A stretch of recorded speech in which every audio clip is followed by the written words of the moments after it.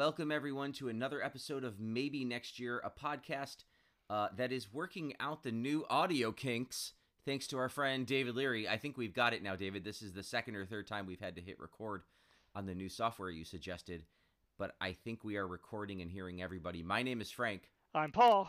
All right, and Scott will be with us shortly. Thank you, Daylight Savings Time, UK edition, or is it are we in savings time or standard? So, we're in savings and we're going to standard, right? Because you save the daylight when you move forward, so it's lighter later. So I think now we're getting back into the darkness. Right, but he's in the new one. He's already in the future. Right, so he's in standard. We're still in daylight savings. Yeah. Anyway, the point is he's now putting children to bed that he would normally be recording time, and we also have things to do on a Friday for the first time in a long time. So we're going to get this podcast started without him. I assume that everything we say he'll agree with.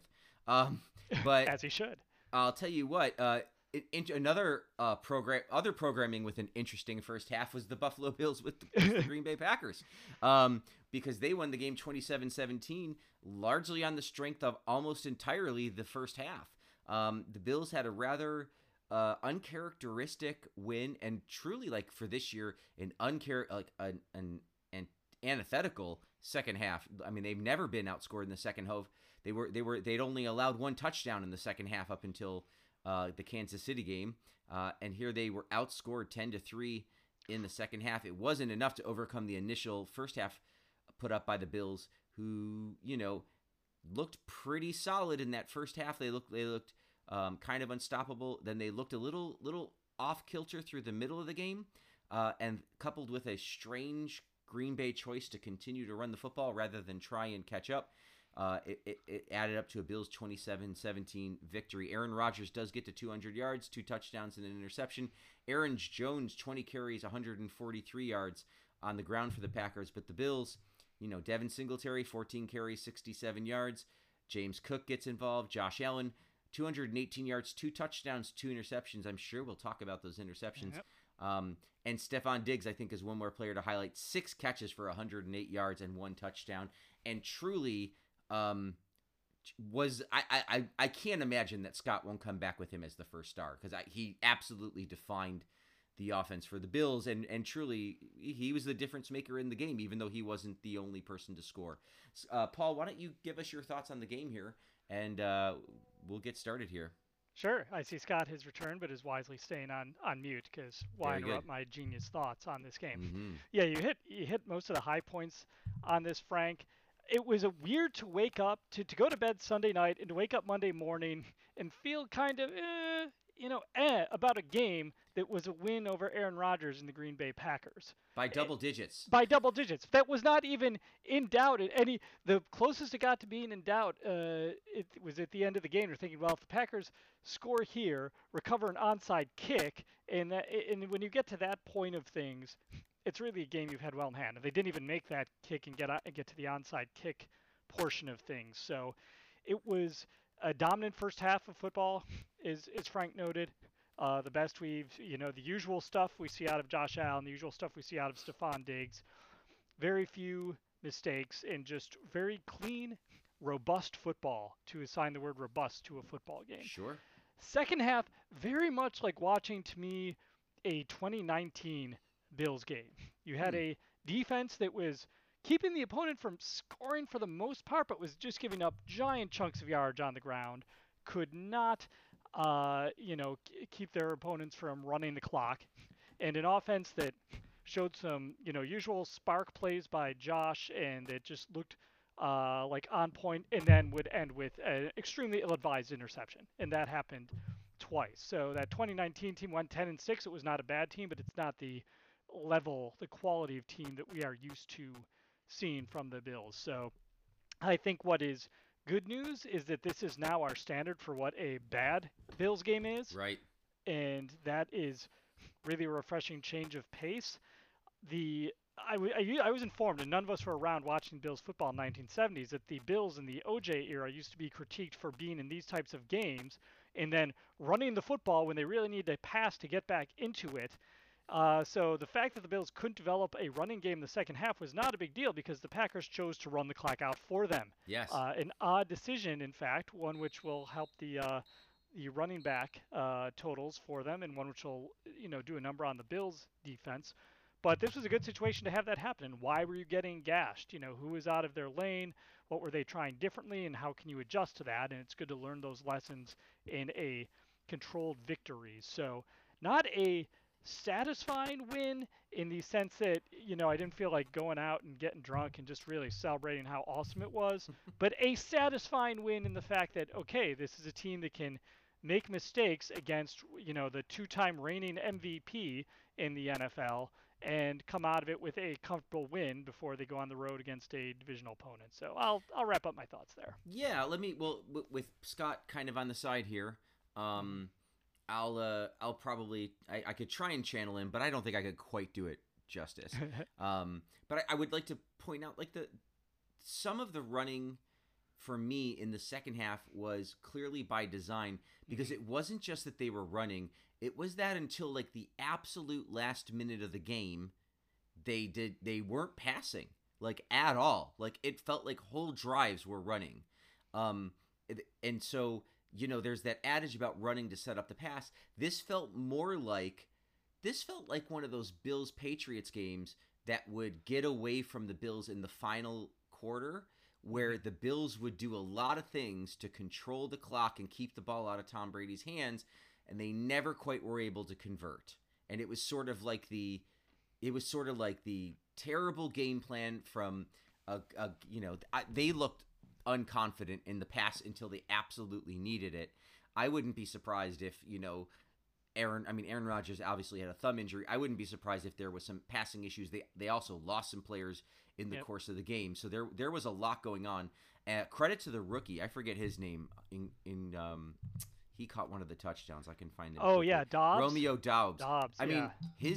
his 2 or 3 catches were That was outstanding. that one on Tehran, the touchdown against Tehran Johnson. I remember we covered a game a while ago where AJ Green caught a ball against Leotis McKelvin, and we all said, Leotis, you did everything you could do there. That was near perfect defense. You could just not do anything to defend AJ Green on that play. Same with Dobbs on that touchdown. Absolutely, he just absolutely caught a great. I mean, they were remarkable catches, but you can tell like with Rodgers throwing 30 attempts, like most of those were very early and at the very, very end of the game. And the entire middle was running while they were down by multiple scores. It was a strange thing. The other thing I'd wanted to bring up when we haven't talked about the defense, I mean, 3 sacks on Rodgers, Rousseau, Tim Settle, and Miller. No, it wasn't Miller. Who was it? It was Rousseau, Tim Settle, and maybe it was only 2 sacks. No, it was only 2 sacks. My bad. I can't think of who it was if it wasn't there because I remember. No, it was only 2 sacks. I had counted wrong. Matt Milano with the interception. And they did have some really good defensive play despite the gashing on the ground. I feel like nobody wants to give up that many yards on the ground, but I think Leslie Frazier was very happy to say, throughout the game, okay, if you think you can run the whole half and make up 14 points, go for it. But we don't really think you can do that. And, it got a little dicey at the end, but not really. What I wanted to talk about, though, to finish up with this, Josh Allen's 2 interceptions, I mean, both of them were absolutely bonehead throws. I was glad that he more or less called them bonehead throws at the end. What startled me was the sequence of that to start the second half was, and I believe I've done a good job of shying away of psychoanalyzing players from the couch. But the only thing I could say looking at their play and looking at kind of their faces was they were sort of angry and wanting to make things happen. I think in my mind, the story I have written for myself is that like they were really frustrated with Jair Alexander's talking. Mm-hmm. There was I sent you guys the NFL films of the Diggs fumble where there was like the scrum and somebody steps on his hand and it gets a really choppy and then they go right to Diggs for the touchdown. which is great because everybody knows they're throwing to Stephon Diggs and they still can't do anything about it. But I think that maybe what might have happened in that second half to start was, to me, the impression I got anyway, was they were so trying to force things to happen that they got really careless.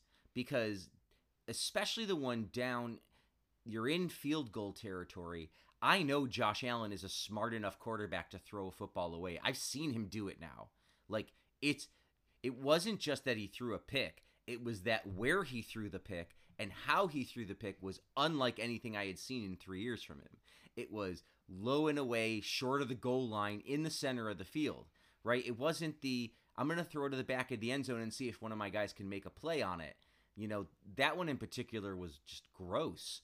And to me, I think that was based on, there was an emotional component there to me that from my perspective, I'm not saying that has to be the case. I'm just saying I wouldn't be surprised if in a very honest moment they were like, yeah, we were trying to stick it to him and then we got a little caught up in it and played stupid, because that's what it felt like to me.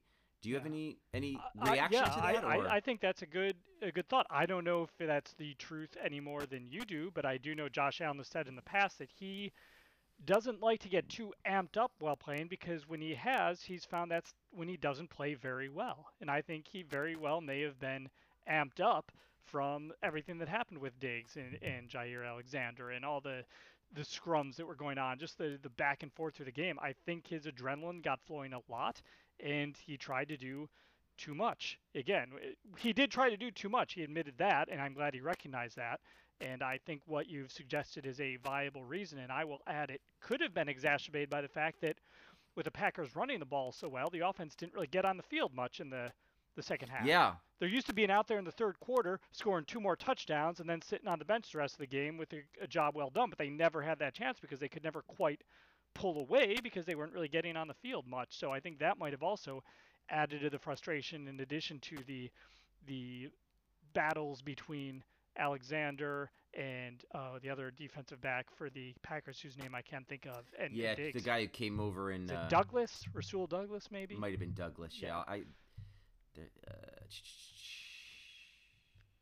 He's not coming up. Yeah, Rasul Douglas. Good call. He had one of the interceptions, and Alexander had the other.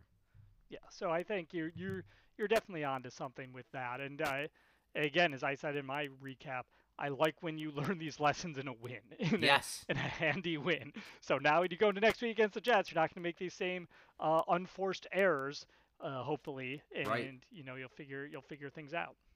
Yeah, absolutely. I think that's 100% true, and I think that it was nice too that it wasn't like a total runaway win either. It was kind of, they had to weather the storm at the end, so it did get a little dicey, and it was truly kind of, it could have been consequential, as opposed to you make mistakes and you don't really care anymore. Yep. We will get to 3 stars when Scott's available for them, but in the interim, we should probably talk about some of these fantastic trades that Brandon Beane made at the deadline. Yeah, the deadline. It was a veritable hockey day on trade deadline day.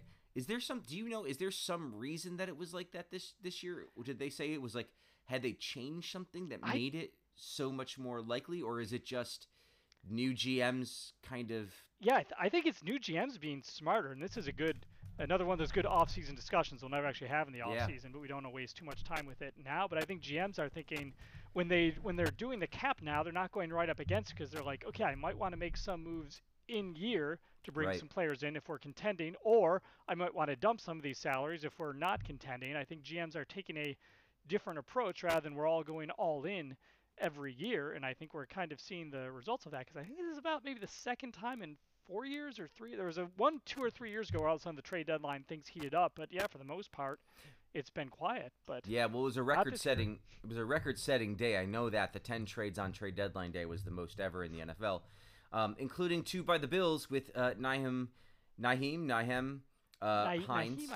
I think it's Nyheim, but I could be. I realize I've read his name 1,000 times, and I don't know if I've heard it said yet. Mr. Hines is a running back from Indianapolis Colts. he was in a very full backfield with Jonathan Taylor, and he now comes to Buffalo. He is very fast. He's a pass catcher. The Bills have already the Josh Allen has already remarked on how fast he was. I saw he was doing one of the live Instagram sing-alongs on Fridays in the locker room that the guys seem to do. So already fitting right in, which is good. And he was acquired for running back Zach Moss and a conditional 6th rounder, which could become a 5th rounder, which we could make a joke about whether if Zach Moss being included made that draft pick better or worse. But I am very happy that Zach Moss gets to go somewhere else and do something else. I never got the nice thing about Zach Moss is I never got the sense that like he was a bad guy or wasn't trying or McDermott never used any of those code words that he started using with like Starla Tulele, or Kelvin Benjamin, another Kelvin guy. Benjamin, where he was, or even Zay Jones, who had some issues. Like you never heard any of that about Moss. I think he just didn't quite fit in. Largely, I am sure because as has been said before, they ended up getting 2 Devin Singletaries when really what they wanted was a Devin Singletary and a James Cook, right? Kind of balance. Sorry, and go ahead. I'd read too that and it explains why I had such a good season in 2019, that they have changed their offensive line run blocking scheme since 2020, excuse me. So when he came in 2020, they had these more man-to-man type blocking schemes. Now they use more zone blocking schemes and have pulling guards and Right. pulling centers even on sometimes with Mitch Morrison doing things like that, and that isn't really fit with Moss's run style as much. And so yeah, I'm sure he's struggled a bit with the Bills on his own, but it's possibly just doesn't run very well in this scheme. Because 2020, I thought, that we all agreed at the end of the 2020 season he was the Bills' best back. He was looking better than Singletary. Yeah, and they changed a lot of things, and you thought he was going to take the Singletary spot and see if somebody else would come in. Yep. I think the thing, though, that I am really happy about with this trade is it's not an over an investment. We had talked about CMC, and I know there was a lot of talk about Kareem Hunt. I'm glad we dodged that bullet. But to me, the Bills don't run the football. And it's not just because they can't run the football. As I'm sure people who watched the game saw, the Bills are the only team to have 100 yards rushing each game they've played. It's now that's a very low threshold, and it's sort of like a wonky stat that maybe doesn't say all that much, but I think I think it creates the right cognitive dissonance, if I could use such a nice phrase, right. with people who want to say that the Bills are terrible at running the football. The Bills choose to run the football the way they choose to run the football, and they don't really want to invest in it. They're not going to. What they want is their running backs and Josh Allen to create just enough running space to take pressure off of Josh Allen throwing the football. And so instead of like going all out and getting a person who's like, like AJ Dillon and Aaron Jones, like those guys don't really make sense on the Bills either, because you're not running that type of blocking. You're not. You're doing something different. So I'm very happy that they went with this guy. I think Hines, being the pass catcher that he is, and like a kick returner and punt returner, I think this says a little bit about Isaiah McKenzie, who's been very disappointing in the slot. And I think that they want another underneath option that they're not getting with him. And that's really, so if you can do that with him and Cook and Singletary, that suits what they want to do more. So I'm very thrilled that they seem to have gotten a guy that makes sense, and more importantly, very cheaply, very, very cheaply, because now you're not going to feel, like you have to keep him for next year or necessarily retain Singletary or anything like that. Like you're as open as you ever were at running back going into next year. Although I should look at his thing because I think his contract, I believe what I read is that it's non-guaranteed after this season. So if they want to keep him, they can keep him at a slightly higher than you might want to pay him out, but not an exorbitant amount. Exactly. Okay, good. Well, Spot Track is down, so I can't actually look at that right now. But I did see that seems to make sense based on what Google came up with. The other big trade is another small trade, and it brings back Dean Marlowe from the Atlanta Falcons home to Buffalo. His wife was very happy on Instagram. Tears of joy. Good for her. That it's so nice to be able to kind of do that when you're when you're Dean Marlowe, you're not calling a lot of shots. Okay, you're kind of showing up. He's a very nice player. He knows the system. It is a great fit for him to be in Buffalo, but he's not out there.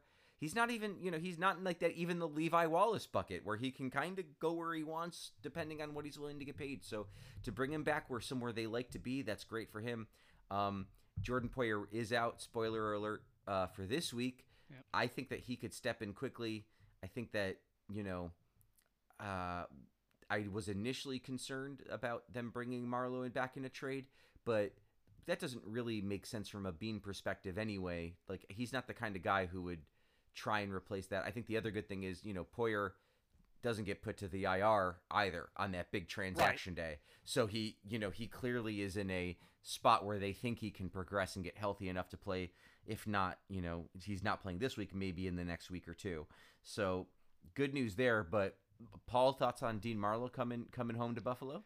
Yeah, we'll start with Dean. I think that Brandon Beane had mentioned this was one of about 10 safeties they had looked at and considered.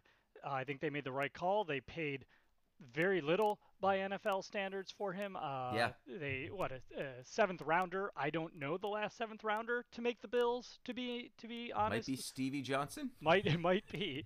Actually, wait. Was Dane Jackson a seventh or a sixth? So it could have been Dane a few years back, but this year it was Luke Tenuta. He was on the opposite sideline, Green Bay this week. Jack Anderson the year before. It's a long road to make this roster as a seventh round pick. So they probably you do know the last corner person to cut. It is in fact Dane Jackson. Cornerback, seventh rounder. All right, but few and far between, and Yep. It's tough to make that, or even as a sixth rounder with this squad.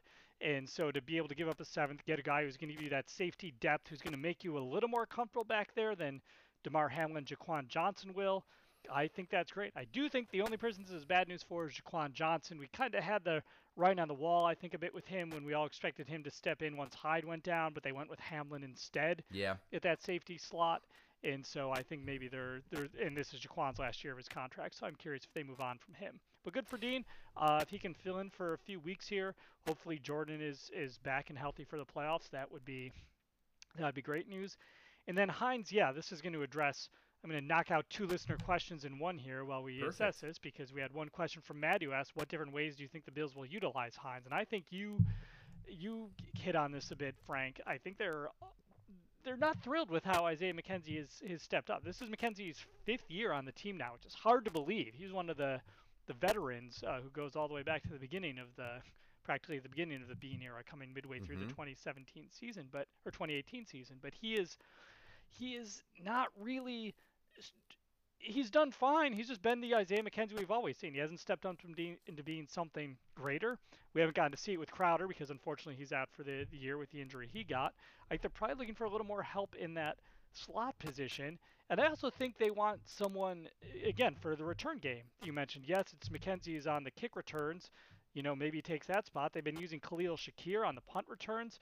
He's done well, but you almost would rather have the veteran for the ball control reasons, just like they used Micah Hyde for punt returns in the playoffs last year instead of McKenzie. Yep. Because they want someone who they felt was reliable. So I think we're going to see him in the return game. I think we're going to see him minimally in the running game, just because they asked Brandon Beane what effect this is going to have on James Cook, and he said very minimal. I expect we'll still see a fair amount of snaps from him. I think we might see more multiple running back sets than we used to see out of the Bills before they acquired Hines. So I think it's gonna help this offense. And it gives you, if you have an additional pass catching threat for Josh Allen that you can get for a conditional 6th rounder and a running back you're not using, who's been a healthy scratch most weeks, and who last week was active but was the only active player on offense to not get an offensive snap besides Case Keenum. So what's the point of him being out there? So I think this was the right trade for the Bills, and it's one of those where if everything we've said ends up being crap and it doesn't work out, you're on the hook for nothing at the end of the season, and you're out a 7th round pick who's probably not going to make the team anyway. Yeah, well, as I think about all these questions with the secondary, I am again baffled. Christian Benford, 6th round pick, and honestly, I don't think about him. Which is amazing that I sit there and I go, like they're a little thin at corner, but I don't ever think of them getting like super exploited in the pass game. Knock on wood. Yeah, And they're about to have a problem when Trey White comes back because it's like, okay, it's White, and then if you bring Jackson out there, who by all accounts has really earned that spot. he's earned the spot, right? Yeah, He's but played then well. Elam and Benford are going to the bench, and how often are these guys going to play who've had such a good chance to develop that they're not going to that development's going to be slowed a bit by not being able to get on the field? This is a good problem that we haven't had. It's a typically. great Yeah. problem. If only we could teach one of them to play safety. Yeah. Like it might, and we'll have to see. Maybe there is something like that, or maybe Yeah, they there's already just converted Cam Lewis to they still play Cam Lewis at cornerback occasionally, but when he's out there, he's primarily a depth safety at this point. yeah. So yeah. So we'll have to actually. And it might come as early as this week if Trey White plays. They might have to we might see the beginnings of how they juggle them all together. But it's wild. I mean, like their depth at corner at least is pretty impressive. As you mentioned, we've also traded for this player from a team called PUP, wherein we sent wide receiver Isaiah Hodgins and defensive tackle. Is it? It's Brandon Bryan. I put the Brandon B Bryan. Bryan. This is insight to all of our listeners into how I do the notes. I put B Bryant because I worried Frank might read it so quickly and see defensive tackle Bryant and just instinctively say Corbin Bryant. No. So I put the B there, so it was Brandon Bryant. Brandon Bryant. Yes. They get sent off into space. And Though Isaiah Hodgins has returned from space. Yes, he's landed in New Jersey. Yes. And good for him. That's great. But Trey White is now on the active roster. He has been he is listed as day to day. Not listed. He's listed as day-to-day. And ignore my notes on the injuries because the new injury report just came out. Yes, I saw the Friday injury report. Good. Everybody is. I'll pull it up. But what I was thinking was how in this life aren't we all day to day? I mean, we if are we're being indeed. honest. That's what life is like. It's a day-to-day life.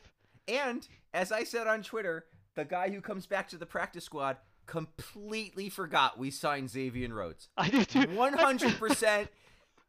Totally forgot that was a thing we did in the offseason.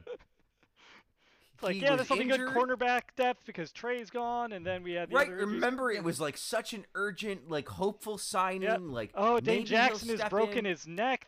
Xavier Rhodes is going to help so much, and yeah. Right. Nothing. Nope. He completely left my mind because I haven't thought about the secondary at all.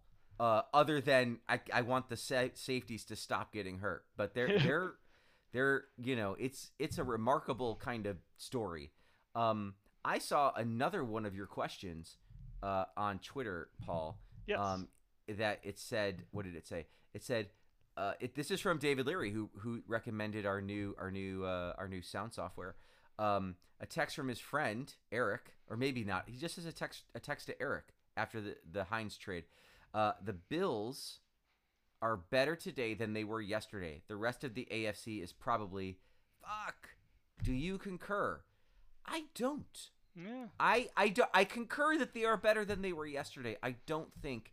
The Dolphins got Chubb though. That helps them. That's exactly where I was going. I think the Dolphins are not sitting here going, we are screwed. I think the Dolphins are here saying we're playing better now than we played against Buffalo when we beat them, which I think is true. Mm-hmm. We have beat them. We need to add more. And they went out and they got, Chubb is a great, defensive player. He's going to it's going to create a problem for the Bills. I think that he's that good. They will now it will change the complexion and he signed of the Dolphins for a team. multi-year deal after he got traded. Yeah, there. no, so he's it's here. Not like it's going to be the rest of the season we have to deal with him. We've got to deal with him in future seasons. Right. I'm not as worried about this week's opponent, the Jets, but I can't wholly dismiss them. They're playing some teams. Yeah. I think Kansas City. I think Kansas City will never feel like that ever, as long as they have Patrick Mahomes. I think the other teams in the other divisions, you think about, I think other teams. If I was a fan of like the Ravens or the Titans, I think I am more concerned about getting through my own schedule than anything Buffalo's doing right now. Mm-hmm. Like there's only like I'm sure they looked at him like, yeah, they got a little bit better. I think most people would have been more worried if they had landed someone like Chubb or the other Josh Allen or whatever. But with these are kind of smaller signings, I think that just leaves those teams worrying about, they got to get to January. Everybody else has to get to January, and I think other than the Chiefs and the Bills, I think everyone else is ripe to miss it because the West teams and the East teams are going to be looking at wild cards. I think that the South, probably the Titans are going to make it, but there's just no one else, and it's not because I'm so super impressed with the Titans. Yes, they've won 5 in a row, but who else? Tell me who else in that division? Yeah, that I get even like Jacksonville, who people think are playing better, like they're 2-6. Like they just sort of are losing these wonky games. Yeah. Like they have 20 more points than their opponents, but they've only won 2 games. So like that's out of whack. The Ravens, like they're going to be thinking about the Bengals. The Bills were already at the top of the mountain. The fact that they nudged up and stood on their tippy toes, probably not impacting a lot of teams. But they certainly are better than they were. Right. I'm trying to think who they could have acquired. I mean, yeah, maybe McCaffrey could have made them like. It would have been that kind over, of signing. Yeah. And again, I think that would have made people think that. But I don't think it actually would have helped as much as maybe really these 2 signings will. Because right. it really fits with what they want to do. Of course, we have the OBJ concerns at the end of November as well. So that will move the needle. Yes. That will be I'm excited because I'm looking at things like I think the Eagles could beat the Bills. I think the Eagles are good. Yeah. I watched them. I watched that game last night. It was one of 2 Philly-Houston games I watched last night, actually. Going between them both. And I would say, and that was a game I was watching thinking, I don't even think the Eagles are playing their best ball right now. No. They're clearly so talented that they can get away with it not playing their best ball, like the Bills did against the Packers. Yeah. They seem to run the ball a lot more than the Bills do, but they have a good team, and Jalen Hurts is very efficient and good. Like, I'm not going to say efficient the way I say efficient about it. Yes, like, we don't mean that. We made it for a second year QB. He's shown that rapid improvement that you wanted, at a QB at that stage of his career. So we'll have to keep, but that's a good problem to have when you're gonna, the next time you'd see them would be in the Super Bowl. Adam had said that nobody needs to worry about Green Bay in offense because Alex had said, wasn't it weird to watch the Bills misfiring on offense for a whole half and not to feel any worry about Green Bay coming back to take the game? I'd say in the last about 4 minutes, I had a little bit of worry, like really, or like when they started passing and they moved the ball down that one time, I realized it was still a mega long shot, but I was not thrilled that I was now in the 10-point range as opposed to the 13 or whatever point range it was before that. Right. We actually had to pay attention there at that point. I had wanted to go to bed. Yeah. Yeah. I was thinking this will be an early. I thankfully took off the next day, but I would otherwise been like, it's Monday morning tomorrow. Come on, guys. Let's give me some rest. Well, we have talked about the Green Bay game. We've actually run through the questions. Yeah, We've talked about the trades. You got all. I think we got all the questions right, Adam. Yep. We didn't get to Joe's question, but that's got to wait for. That has to wait for Scott. Scott, yeah. Injury report. Right, here's the Friday injury report. I'm here. Hey, he's here. Hey. Now Scott will be like, all right, 3 stars from the Green Bay game that we talked about 20 minutes ago. Yeah. Do you want to just do 10 minutes on everything we've said, or what? Yes. Yes. All of you are wrong about all of your opinions. I will detail those opinions. Well, why don't you give us 3 stars and any thoughts about the game, the trades that you want to mention? Take a couple minutes and I'll have a sip of water and we'll go from there. Okay. Yes. The game. I think you guys hit plenty of good stuff. I think. It was a little concerning at the end of the game. With Rodgers, you can never really completely count him out, even if, obviously they have a lot of problems on that team right now. I think it was good to see them kind of, not quite going through the motions, but like you were saying, not playing their best ball, still getting the W. I think I'm a little concerned about what you guys were saying, and I think it was correct about the kind of the emotional play, and that was, in many reasons, I still think that's the reason they lost the Jacksonville game last year was too many guys getting under their skin, playing physical, playing, pass the whistle, kind of trying to rile them up, get them off their game a little bit, get them overthinking and trying to play, not playing cool, calm, and collected, and just kind of, and playing hot headed. And I think that's, again, like if you're every other team in the league, you're not probably going to beat the Bills straight up man to man. So you have to get them off. You have to get the Bills off their game somehow, and that means getting inside their heads one way or another, and that's the way to do it. And obviously, the Bills were the better team today, better team that day, and we're able to get through it. But it's I'm not going to say it wasn't effective a little bit in terms of getting Allen to kind of rise up and play angry, which in his case, like, we don't need him to play angry. Just be normal, and you'll still beat them, and that's the most important thing.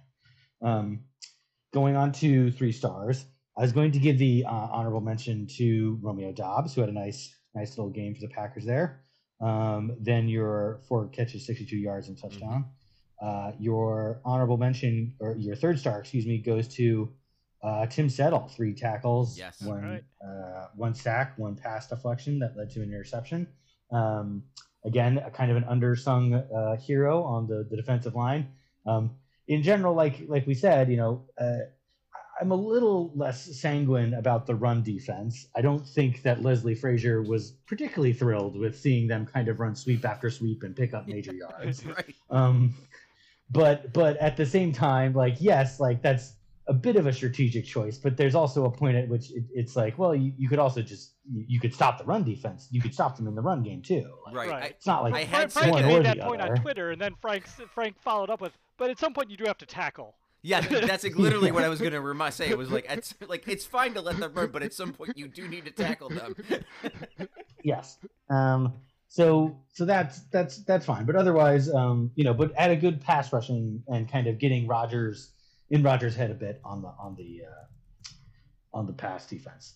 And then 2nd star goes to Steph Diggs, fighting through it, 6 catches, 108 yards, and a touchdown. And 1st star, Josh Allen, not his best 1st star game. 13 and 25, 218, 2 touchdowns. The 2 late interceptions. Who was it? I came in right at the end, Frank, and where you said he must be the 1st star. And then I was like, well, it was Steph Diggs. I said Steph okay. Diggs needs to be 1st star, and I thought there was a chance you wouldn't list Allen at all because he had such a shit second half.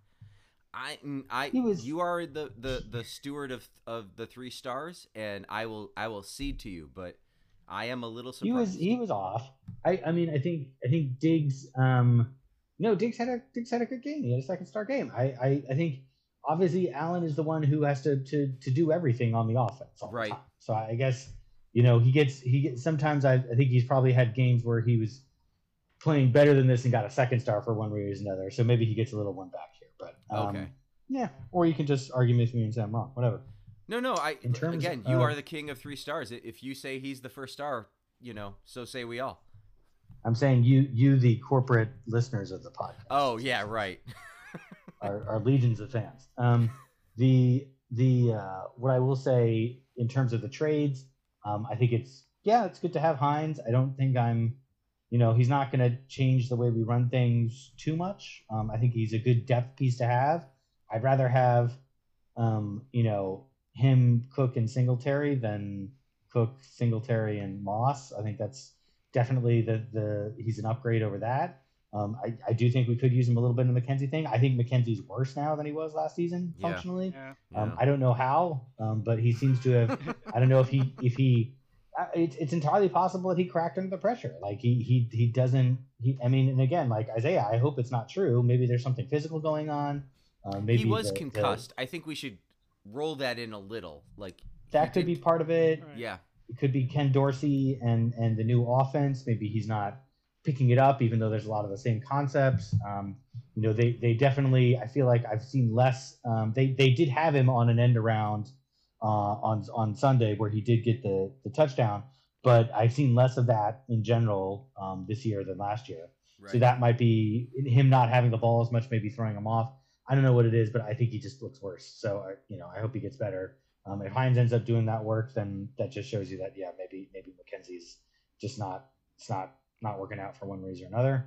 Right. And remember, he was a guy that got off a bad Broncos team's practice squad in 2018. You get 4 Mhm. decent seasons out of that guy, and him to be a contributor in what's hopefully a year where you're going to keep going in the playoffs.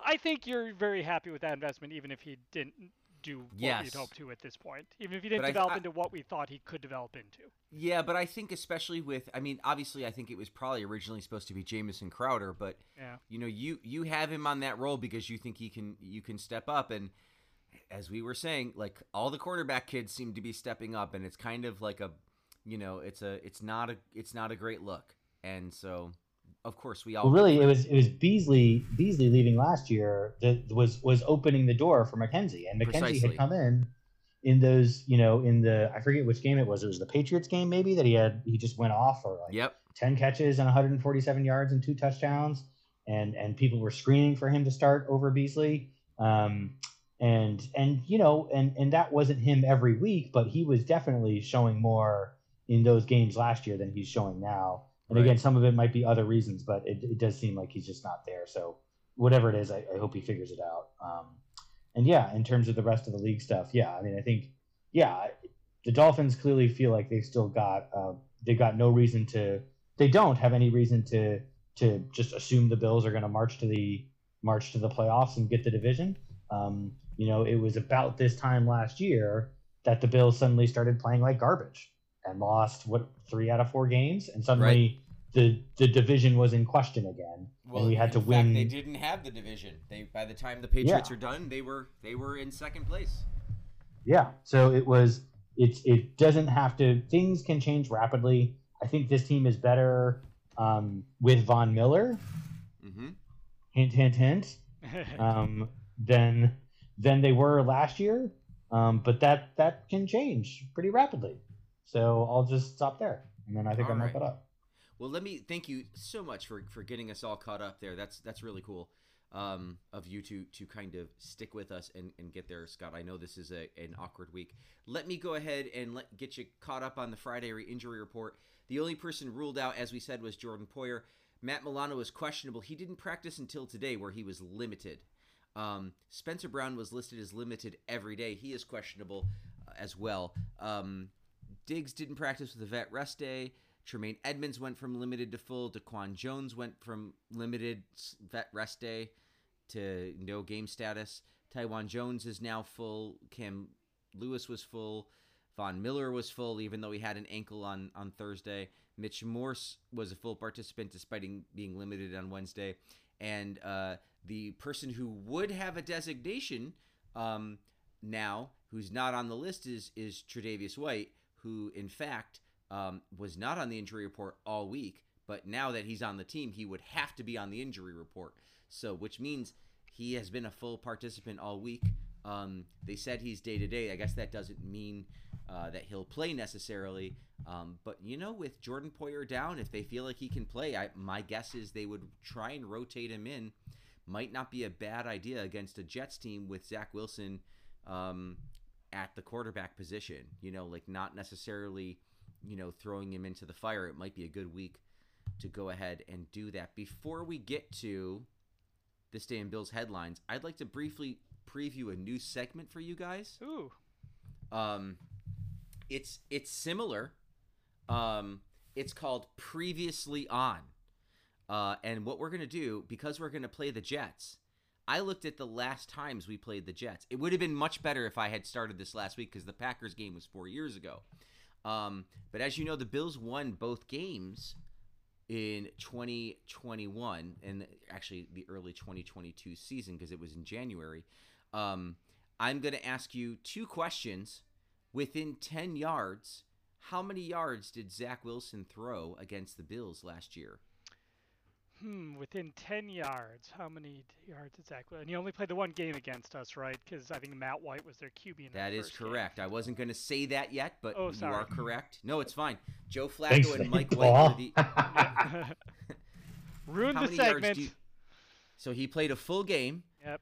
And how many yards did he pass for? He was terrible. He got sacked a lot that day, I remember, but we're not counting the team passing yards. We're counting Zach Wilson pass yards. So I guess I'll guess first since I'm going out. I'm going to say an even. I'm not going to say even. I'm going to say 101. I'm going to say 101 101 yards. Scott, you got a guess? I had 90 in my head for some reason. 90. The correct answer is 87. Ooh, Scott Zach gets Wilson, 7 of 20 for 87 yards, 1 touchdown, sacked 8 times. 8 times. I did remember all the game, sacks. Yeah, right. I could have done that. You know what? Maybe next time I'll be like, name who got the sack. That was the 27-10 victory in January. The far more fun victory was the 45-17 victory, roughly this time last year in November. This is my question for you. Only one player for the Bills, despite scoring 45 points, scored more than 1 touchdown. Who was that Buffalo Bill? Hint, that Buffalo Bill did not play in the second game against the Jets. Didn't play in the second game. That second game mattered, and Diggs caught a touchdown in that second game. So we can rule out Diggs. I don't remember. A further hint, this player scored the touchdowns in 2 different ways.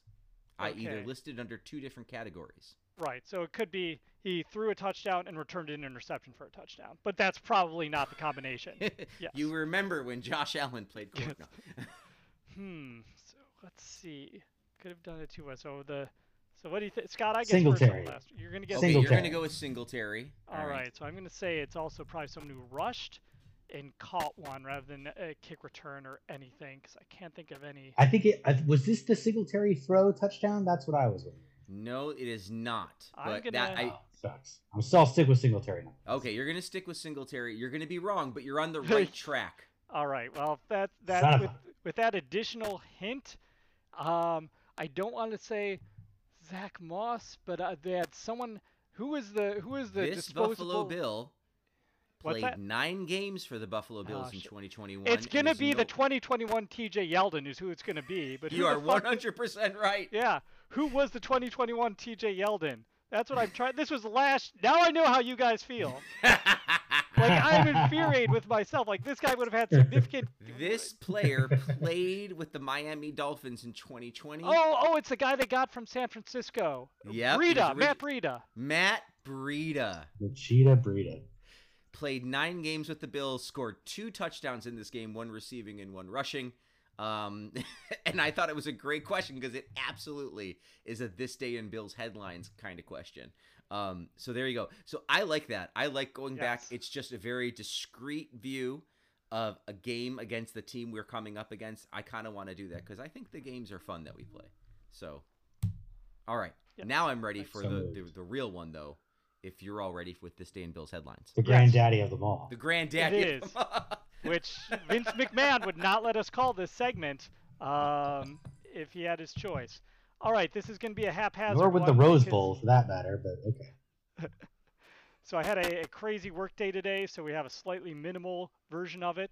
But I think this is going to be an exciting one. It's November 4th, 11/4. So 2021 blank remains as critical as ever to Bills front 4. Blank still has the best pure speed edge rush move of the 6 defensive ends on the roster. He leads the team in pressures and still leads the defensive ends in playing time, the truest test of who the coaches trust the most. Jerry Hughes? Jerry Hughes, Yeah. who we watched have 2 sacks last night. Good job, Jerry, in the loss by the Texans to the Eagles. 2020, Bills running back blank up for NFL Rookie of the Week.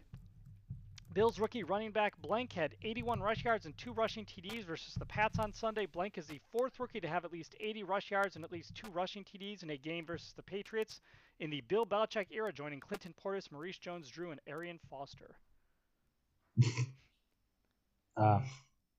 Is it Moss? It is Moss. Yeah, I was going to say it happened. and Yep, not sorry. often that he will be compared to that particular set of running backs. I know. It's kind of funny that he and by the way, I've always struggled to spell his first name, and I will note this article spells it both Z-A-C-H and Z-A-C-K, and so that helps me minimally feel better. in figuring out what his spelling is. All right. That's like a Josh Allen comparative Twitter stat waiting to happen. Like, oh, you think Zach Moss is bad? Well, guess what? Yep. He's one of only 5. Blah, blah. Yep. Anyway. It's Moss, Portis, Jones-Drew, and Foster. The only time that group is going to be lumped together. All right. 2017, blank out for the year. It was an ugly injury late in the game on Buffalo's first onside kick attempt. Blank, in an effort to get to the football, was in a nasty collision and broke his arm. His season is over as a result. Blank is going to be out for the year, said head coach Sean McDermott. He broke his left arm in the game, and as you saw, was in a lot of pain. He's going to be out for the season at this point. Now with just LaShawn McCoy and Mike Tolbert as the only primary ball carriers on the roster, McDermott said he and GM Brandon Beane have already been in conversations as to the type of back they want to acquire to fit the demands of the running back position and special teams ability. Okay. So this is Brandon Beane, so it's well after Fred. Yep. It's LaShawn is not the guy. Right. It's whoever was with LaShawn. Right, who wasn't Mike Tolbert, who we've also established is there. Right. I will, since you were generous with the hints to get me to Matt Breida on the running back question a little while ago, be somewhat generous here in saying you very well know this guy, and he is a running back, but that is not your first thought that comes to mind when you think of this guy. Tywan Do Jones. I think of him as a Tywan Jones. Scott knew where I was going Yay. with that. Stint number 1 with the Bills back in 2017. Man, I forgot Yeah, when he first it's got surprising that we even thought of him as a running back then. here. I think that was when he had his last carry was in 2017. I'll have to check his Pro Football Yeah. Reference page. 2016, Bills linebacker Blank named AFC Defensive Player of the Month. Blank is the first Buffalo Bills defender to win this award since defensive end Mario Williams in November 2014. It's also Blank's first Player of the Month award in his 10 NFL seasons. I will note What year? that he played. What's that? What year? 2016. Even though we're talking about his 10 NFL seasons, I will note that at this point, this was his first season with the Bills. that was So was this the cold front with Mario and Stroud? Yep. Well, no, Strauss. It was Ben Mario. So in Yeah. 2016, Well, yeah, he Derek would've been gone. Dockery. Wrong side of the ball. Darius. Yeah, it was Williams, Darius, Hughes, and Right, a guy who's listed as a linebacker, but really we thought of as an edge rusher, just like Von Miller. You could call him a linebacker. Lorenzo Alexander. Lorenzo Alexander. There we go. Lorax. All right. 2013, Blank made costly calls in Buffalo Bills' loss. This one will hit hard for us. Offensive coordinator Blank made a couple of costly decisions. The Bills lost to Kansas City. He appeared on target early on trying to establish a short passing game for Jeff Toole. Unfortunately, with his team behind, they may have abandoned the run game too early in the fourth quarter. Nate Hackett. Nathaniel Hackett, Nate Hackett, very good. Now busy blowing things for the Broncos. The evidence right. was all there, guys. I Yep. don't know what to tell you. Yep, your fault, Denver. All right, so we'll go to 2010. Bills try upscale rental with Blank. The Bills don't appear to have much to lose besides some money in claiming Blank. They must pay him the remainder of his salary over the final 9 weeks of the season, which amounts to $1.7 million. The cost factor makes the addition somewhat of a surprise, even though the Bills have plenty of money to spend. You would think that he would instantly help our pass rush, said linebacker Chris Kelsey upon learning the news Wednesday afternoon following practice, which he said had been in the work for a couple weeks. So mid-season signing 2010, helping with the pass rush is what Chris Kelsey thought this was going to do, which it did not really do. I think this guy Yeah, totaled I think that's one clear. sack Yeah. in 2 Sock seasons face. with the Bills. Yeah. But the word upscale should also give a hint as to who this would be. Gucci Vuitton, right? Yes. People forget Gucci Vuitton. I believe, I shouldn't say I believe, I know in fact, former NFL Defensive Player of the Year.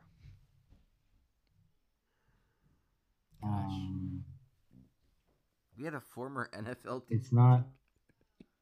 We didn't bring Merriman on mid-season. It He was is, an yeah, we off-season did. side. We brought him on Sean mid-season. It was Merriman. Sean Merriman. We brought him on Lights mid-season. out. He had one practice with And the then- Bills, took a season-ending injury, and didn't even play in Yeah. 2010 when we got him. Then was with the Bills in 2011 and actually That's played right. with the Bills in 2011 and 2012 Right. from the Okay. start of the season.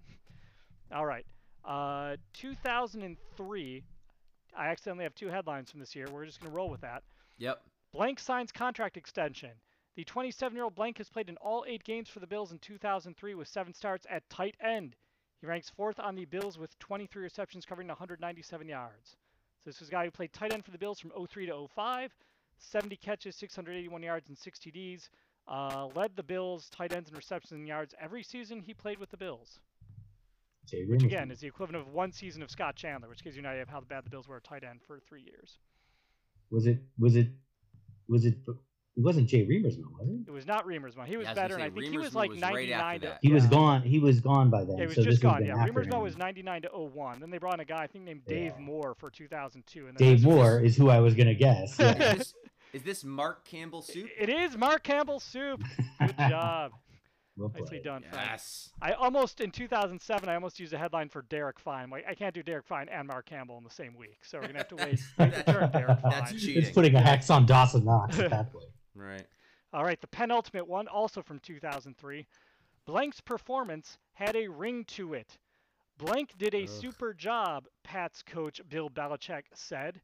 You just can't say enough about Blank. He's run hard all year. I'm sure it's good for him to do it here. He's a good back. I'm glad we got him. Okay, so Antoine Smith. Antoine Smith, yeah. Right. And Bill making sure to rub it in a very passive-aggressive manner that he went and got a ring with the Patriots and was running all over the Bills that day. Yeah. All right, last one. Going back 35 years to 1987, Dickerson gallops for Colts after rift with Rams, prompts trade. A typical headline from the Christian Science Monitor, which I think is the first time I've pulled a headline from Christian Science Monitor for this day in Bills headline. Eric Dickerson, who went from the Colts to the Rams to the Bears to somebody else. He bounced around quite a bit toward the end of his... He was the most traded player ever with 4 different teams he was actually traded to. The Raiders, that was the other one. Yeah. Okay, All right, sorry, go ahead. This past weekend, and you had the first one reversed. You went Rams to Colts. But yes, this past weekend, Right. the Los Angeles Rams dealt 6'3", 220-pound running back, 220-pound running back Eric Dickerson, the best running back in the National Football League, to the Indianapolis Colts. The trade also involved the Buffalo Bills, who will receive the rights to linebacker Cornelius Bennett. Right. In return for Dickerson, the Rams will receive Indy's first and second round 1988 draft choices, a 1989 second round pick, plus fullback Owen Gill. And they will also receive Buffalo's 1988 first round choice, Buffalo's 1989 first and second round choices, plus running back blank. Was this, what was his name? Brooks? No, Greg Bell. Greg Bell! Yes! I didn't even need any you guys today. Yes! Man. I'm going through my 80s football cards in my mind, and I'm like, it was, yes. Man, with names like Nate Hackett and Greg Bell and Mark Campbell, I thought this was going to be a tougher week, and I had a Taiwan Jones in there, which Scott sniffed up. This was as impressive this day in Bill's headlines guessing as I can recall. So we'll try and always podcast on November 4th because you guys do well that day. We're good on this one. Okay, so the Bills are favored by 11.5 against the New York Jets, which is, I mean, the Jets are not, they're 5-3. I get we all believe that they're not good. I get that, like, Zach Wilson hasn't done all that much. I know that they're down the star running back that was really running their team. They seem to have a good pass rush, which I think is to their credit. Obviously, I think it's a big line though. I mean, I'm looking at this game. I think that I would not necessarily be, especially with a division game in MetLife Stadium. It's a road game. If Buffalo wins this game, 28-24 or 28-21, I think that's fine. It'd be nice if they blew out the Jets, but I'm not going to go in there and predict it, especially after that wonky second half. I kind of want to see if the Bills are going to get their sea legs under them and go ahead. I would expect they would. There's nothing about the Bills that would make you believe that they suddenly aren't going to prepare well. Even during that stretch last year, Scott, that includes a game against the Buccaneers where they storm back and almost win the game. There's some caveats. Trey White goes down in that stretch. But to me, the Patriots win game. The Patriots win game, right? Exactly. There's some asterisks in that stretch there. So all things being even, I would expect the Bills to go in and beat the Jets. But if the Jets keep it close because they have some pride and they want to play hard and they're going to be prepared, I don't think it's a knock if the Bills don't cover the points. Scott, why don't you go ahead and do this and we'll let Paul finish up. I was 3 weeks ago. I had kind of circled this game as I think the Bills are going to lose this. I think this smelled like a like a Bills, coming high off of some wins, off the bye. Maybe the Jets, weren't going to be 5-3 at that point, but they're 4-4. But I liked what I was seeing out of the Jets. I think they had a good running back. Wilson was trying to avoid making mistakes. I think their defense is quite good, actually. They have, in addition to a good defensive line, they have I think they have Sauce Gardner. Sauce Gardner, right? Of course. So I was worried that this was a game the Bills were going to lose against a scrappy Jets team that maybe they were overlooking.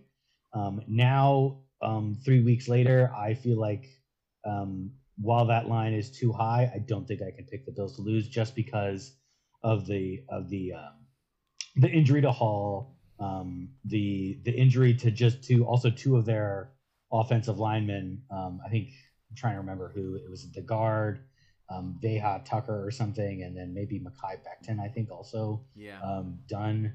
So that hurts the running game. It hurts. They couldn't protect Wilson last week. Obviously, the Bills are going to be, Miller's back and practicing, so hopefully he's good to go on Sunday. Right. So I think that puts this out of be a spicy pick the Jets to win a close one, and I think the Bills still win. I think I would take the points. I think the Bills. I don't think they're sleepwalking, but I would say a 24-17 victory for the Bills is not out of the question. Where they get slowed down enough and hamstrung enough, and they're not quite playing their A game, and the Jets hang with them, and maybe they get a touchdown late to kind of keep the pressure on. But ultimately, I don't think the Jets have enough firepower to keep it with the Bills for the whole 60 minutes. So that's it. Yeah, my final score will have the Bills covering. It will look very lopsided. It will look like a blowout. So I apologize to all the Jets fan listeners we have in advance for that. I do not have much faith in the Jets offense. It does look like Dwayne Brown is going to play practice in full today. Their tackle, and Nate Herbig also practiced in full today. Corey Davis will be out, and that's not going to help the Jets offense. And that's what really does. The Jets defense, as Scott said, it's a good defense. They're not just like an up-and-coming defense. They're not, just one like, they're developing. They're good. I think it's going to be tough to mount the drives they normally could against, some of the opponents that we've seen the Bills play so far. I do not trust this Jets offense at all, especially without Breece Hall. I think we saw that against the Patriots last week. They looked pretty bad. The Patriots do not have nearly the offense that the Bills do, and they were able to put up 19, or the defense that the Bills do, and they were able to hold the Jets to 10 points. I think the Bills, as a result, are going to have good field position a lot this day. I've listed the final, and this could be way wrong. I have it 31-13 Bills. Yeah. And I think that's just because we're going to see some Wilson turnovers. I think the Bills are going to be in good, advantageous field position. I think the Jets' defense is going to wear down by the end of that game. But I think it'll be closer throughout much of the game. But I think eventually the Jets are going to shoot themselves in the foot with mistakes, and hopefully we're talking about a 7-1 Bills team next week. We'll see. That'd be awesome. I'm kind of I thoroughly support your logic. I find no fault in it really, other than I'm a little hedgy after a little bit of weak. But historically, I'm not as scared of good defenses anymore. I'm scared of good offenses, and teams that can kind of do enough of both. Yeah, we're never picking the Bills to win by the Chiefs against 10 points on this podcast. No, right. Those games are always going to be one-score games. Well, we really hope you listened this week, or enjoyed listening this week. Excuse me. We also really hope that you did, in fact, listen. Thank you so much, though, for that. We're excited about this. Hopefully it sounds a little bit better than it has in the last few weeks. I certainly sounded better to me on my headphones, so I think that this will be good. You can find us, MNY Bills, on Twitter. Let us know how we're doing. Otherwise, enjoy your weekend and any clocks that may or may not be changing for you. Until then, my name is Frank. I'm Scott. I'm Paul. Good night, everybody.